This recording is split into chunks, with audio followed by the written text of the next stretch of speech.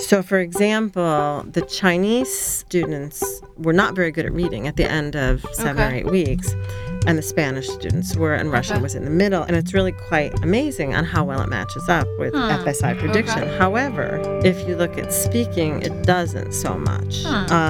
So it's really amazing that and this is exactly what I expected, is that Chinese students do really well at speaking. You're listening to Speaking of Language, a podcast recorded at the Language Resource Center at Cornell University. Each week, we explore a topic related to language pedagogy and second language acquisition. This week on Speaking of Language, Charlene Polio discusses facts and myths about the challenges of language learning and suggests strategies for framing the learning process, whether your students are motivated or anxious. Welcome to a new episode of Speaking of Language.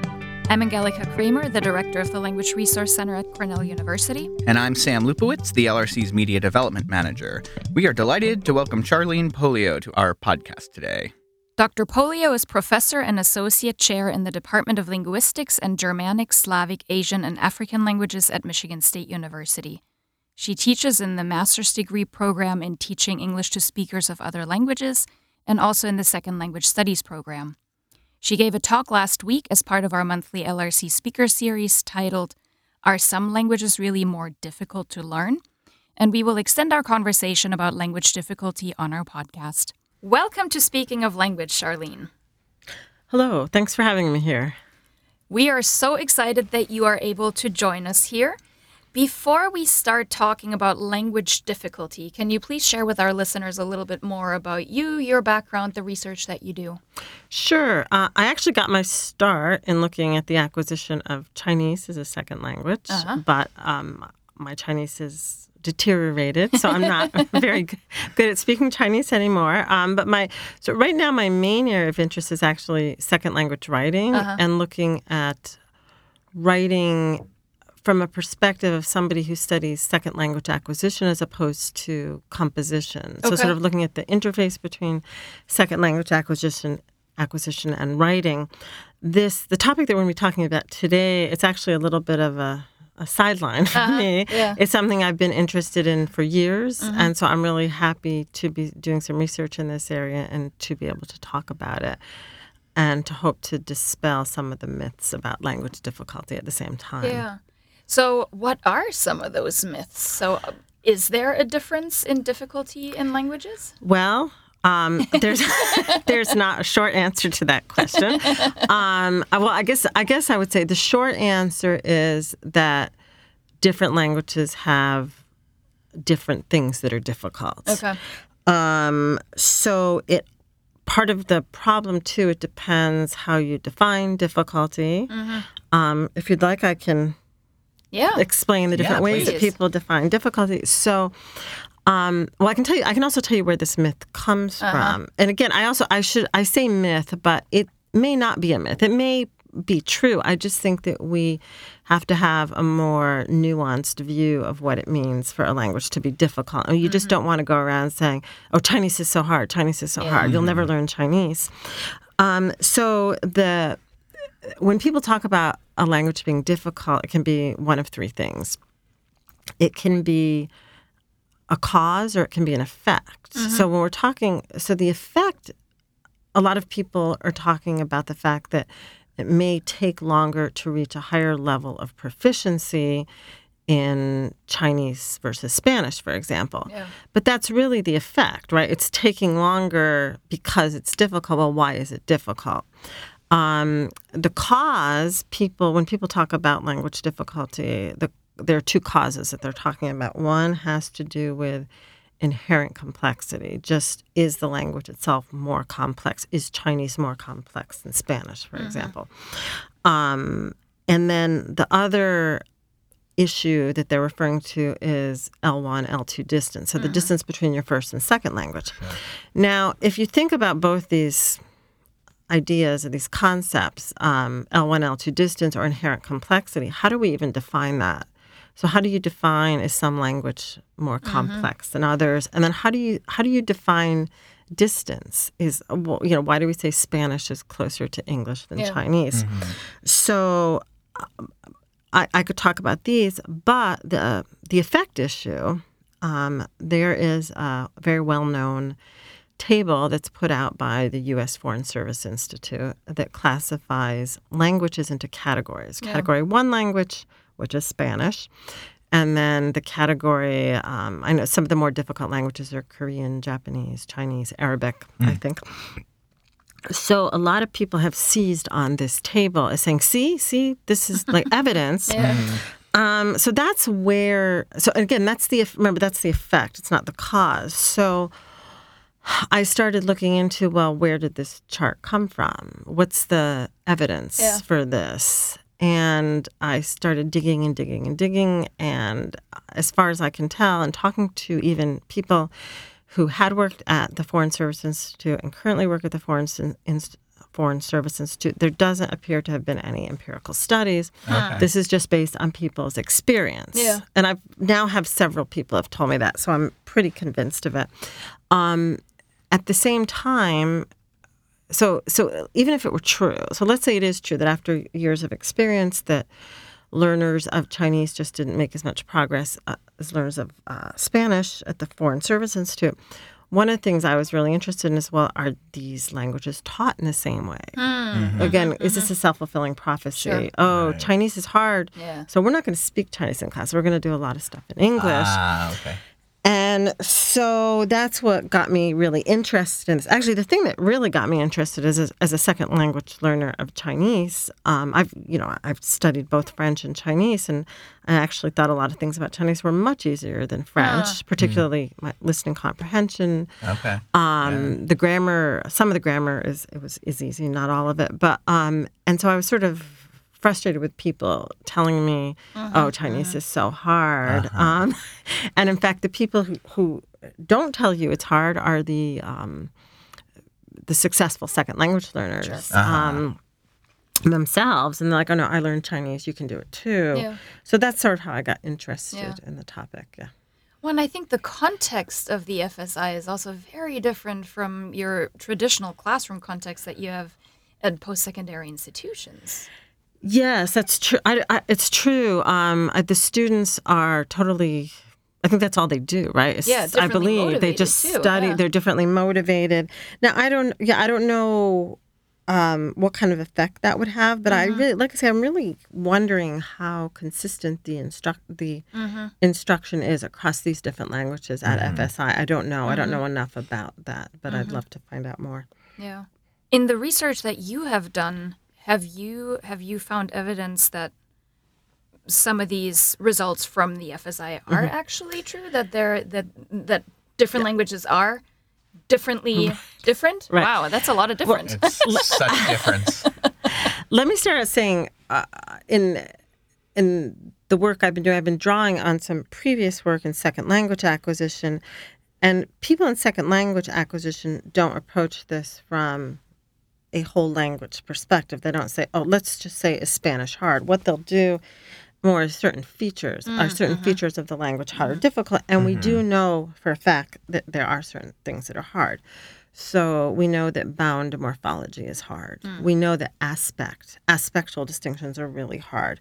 We know that different writing systems can slow down progress. Yeah. So this stuff there. So if you look at these factors, there is some evidence that perhaps the FSI, the Foreign Service Institute chart, there's some fact behind it.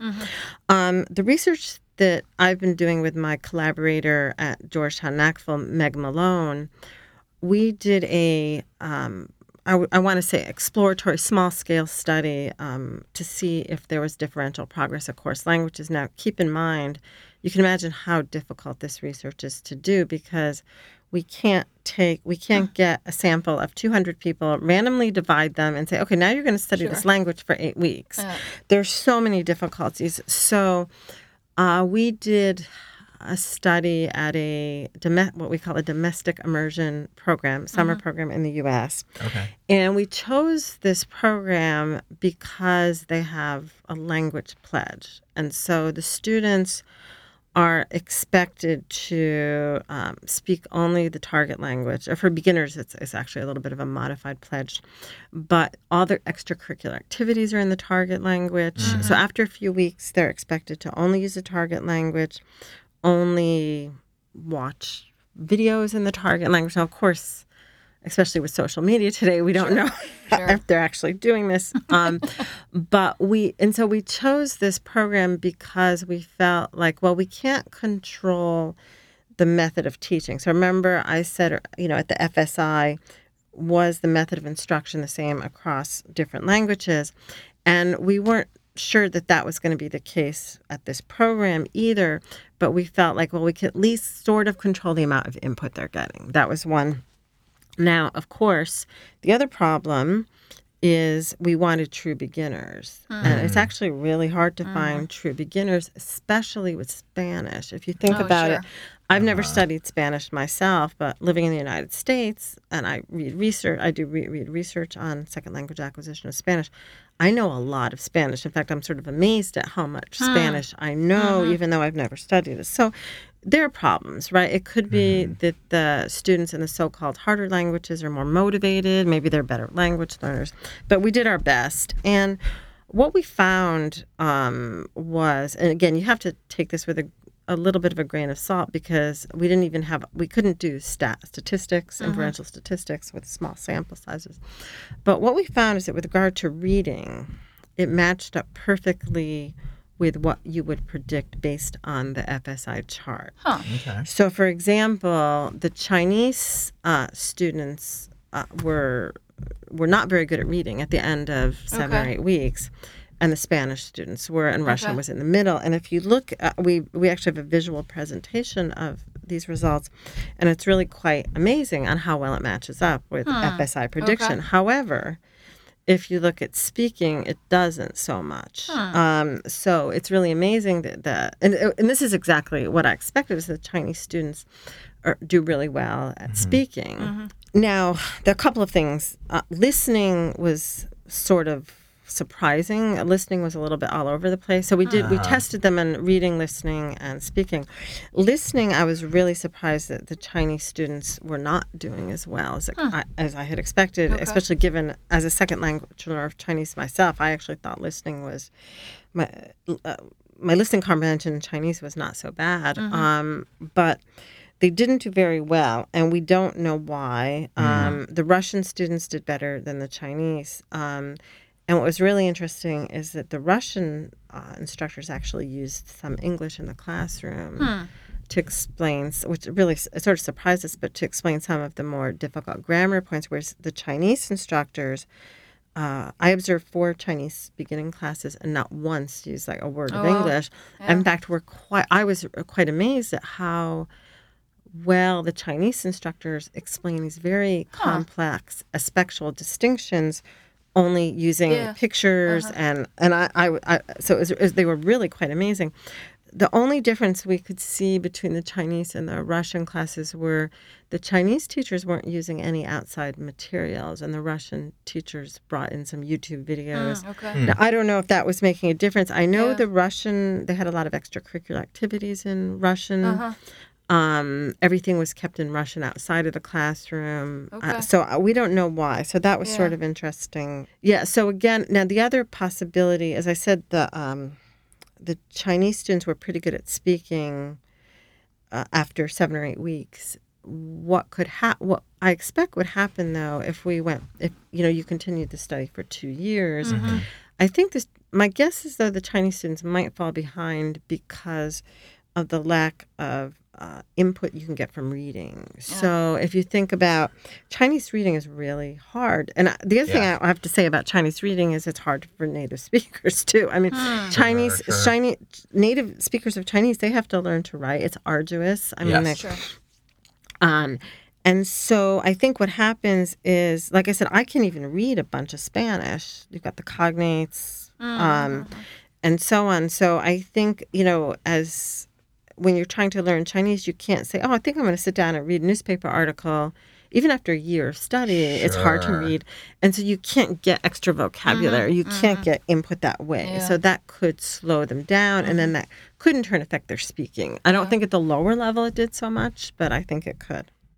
Is any of this research already out and published? No. Okay. Not yet. No, we're hoping to get it written up. Got it. Yeah, because I'm sure a lot of our listeners are eager to read up on more of the details here. I also wonder if when we look at what happened at the Foreign Service Institute and at the program that you did your research at, how different the ultimate goal for the instruction was, if that makes a difference. Yeah, I don't know.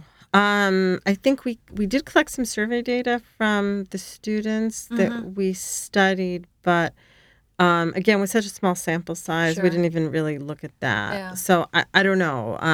I think my impression of these students that we worked with, they were highly motivated. I'm sure the FSI students are too. Equally. So, That's true. That is true. So if we think about classroom implications, what can teachers do if students come in with these preconceived notions? Oh my God, my language, the language that I'm interested in, is so hard, I'll never make it. Or maybe they might even hear that from their parents or something. Don't ever learn this language. Go for this language instead. What can teachers do to kind of dispel that and to convince students to take their language? Well, first of all, I think some of the teachers of some of the so-called harder languages, I think a lot of this is coming from them to begin with. Yeah. I have heard anecdotally from student advisors that sometimes students are told, "Oh, take this language; it's easier." So this is where this could be coming from in terms of advice for instructors. Yeah. What I think my advice is, don't say that the language that you're teaching is harder. Yeah. I think that's going to set students up for failure and have low expectations.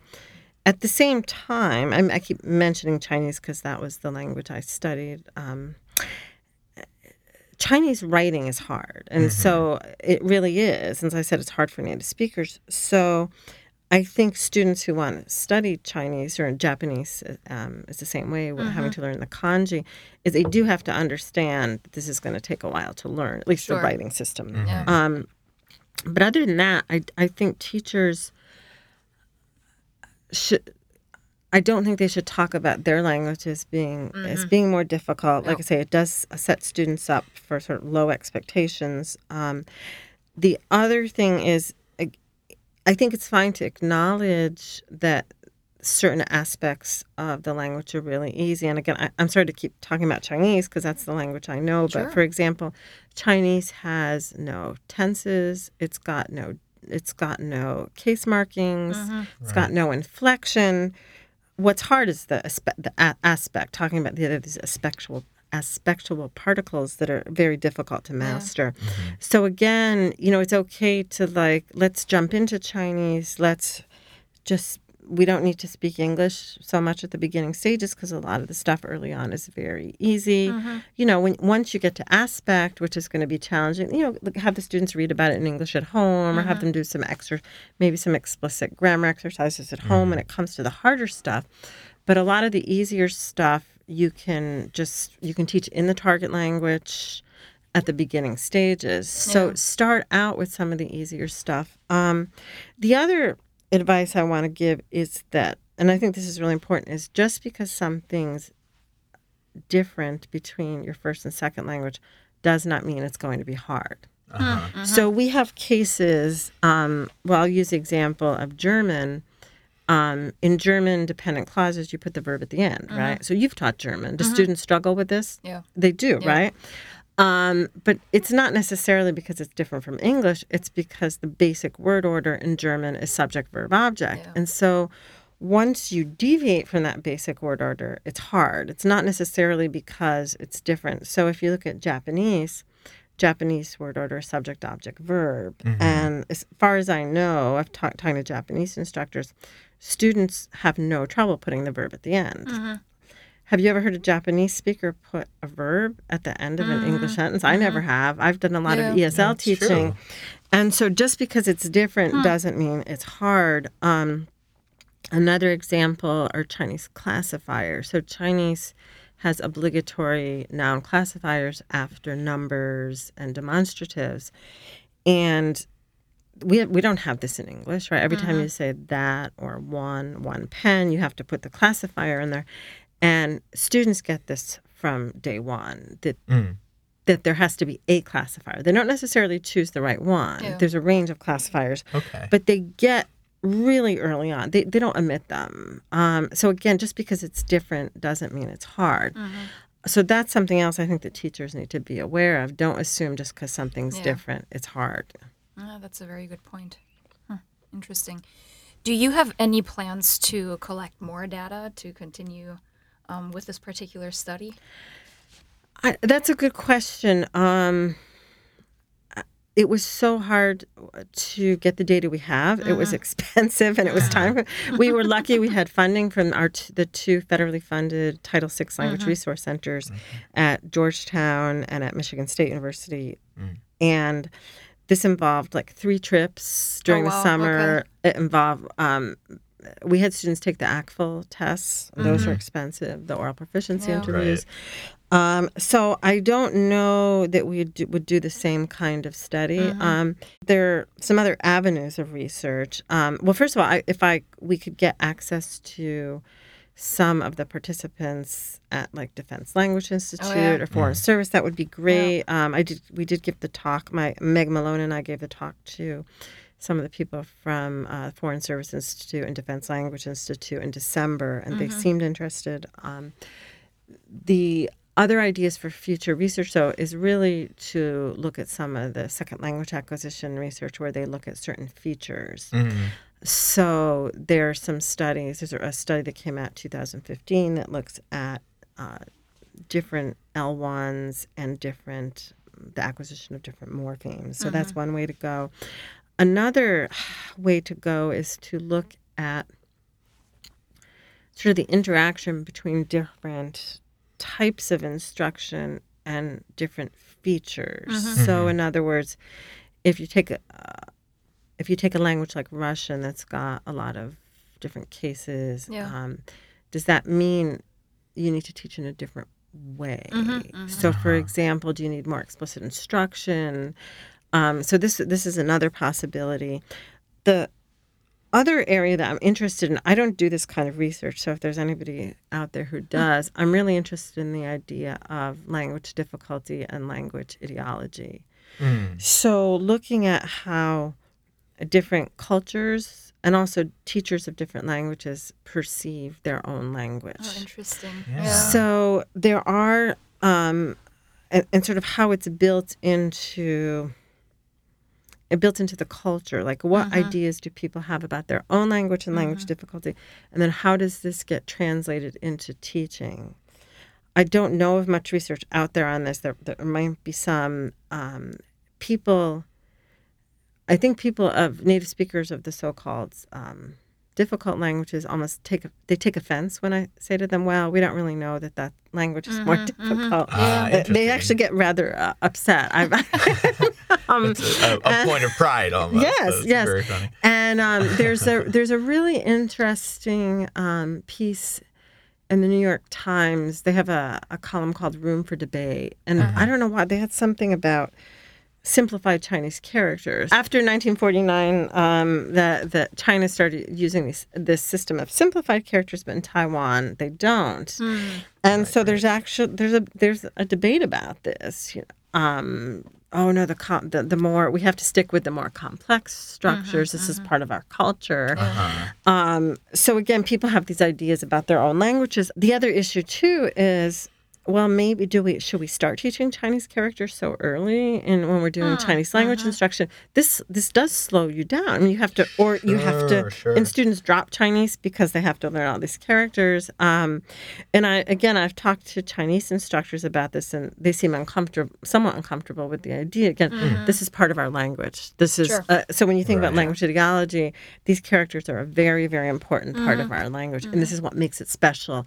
And this is what makes it so complex at the same time. Right. Which is interesting because I know there are other languages I know, like our Yoruba teacher, he puts a very big emphasis on speaking first and the reading comes later. But it's a very different emphasis on when and what you're learning in that sense. Well, but then also you have Arabic, which is really interesting case. I'm not an expert on Arabic, but when you learn to speak, you speak most people speak a certain dialect. No, people don't speak modern standard Arabic as their native language. So then you almost have to learn two languages, right? Like if you're going to Egypt, you have to learn Egyptian Arabic and the writing system. So that's going to make it more complex. Chinese is the same way almost, right? Because you've got the oral language and then you've got to learn these characters. But you're actually having to learn sort of two different languages because there's a perception that, well, it's not just a perception. It's true that that the oral and the written language are very different. So I don't know why Yoruba, if there's a big difference or why your instructor would think that, but that's really interesting. Yeah. Well, I think you just laid out a lot of potential future dissertation topics. I like it. So hopefully some of our listeners are interested in some of this research and moving that area forward. Thank you so much for being on the podcast today and for sharing this very interesting topic with us, Charlene. Thank you. All right. Well, next week, we will speak with two of our undergraduate students about the importance of language learning. Hezekiah Thompson and Justin Kang will join us to talk about their experience as language learners and their plans for using language after graduation. Until then, Auf Wiederhören. The Language Resource Center is located on the ground floor of Stimson Hall on Cornell's main campus in Ithaca, New York. Check us out on the web at lrc.cornell.edu or look for Cornell LRC on Facebook and Twitter. Speaking of Language is produced by Angelica Kramer and Sam Lupowitz. recorded by Sam Lupowitz. Original music by Sam Lupowitz, Dan Gable, and Joe Gibson. Thanks also to the College of Arts and Sciences at Cornell University. As a reminder, the ideas and opinions expressed on this podcast do not reflect those of the College of Arts and Sciences or any other official entity of Cornell University. We thank our listeners, and do stay tuned for our next episode.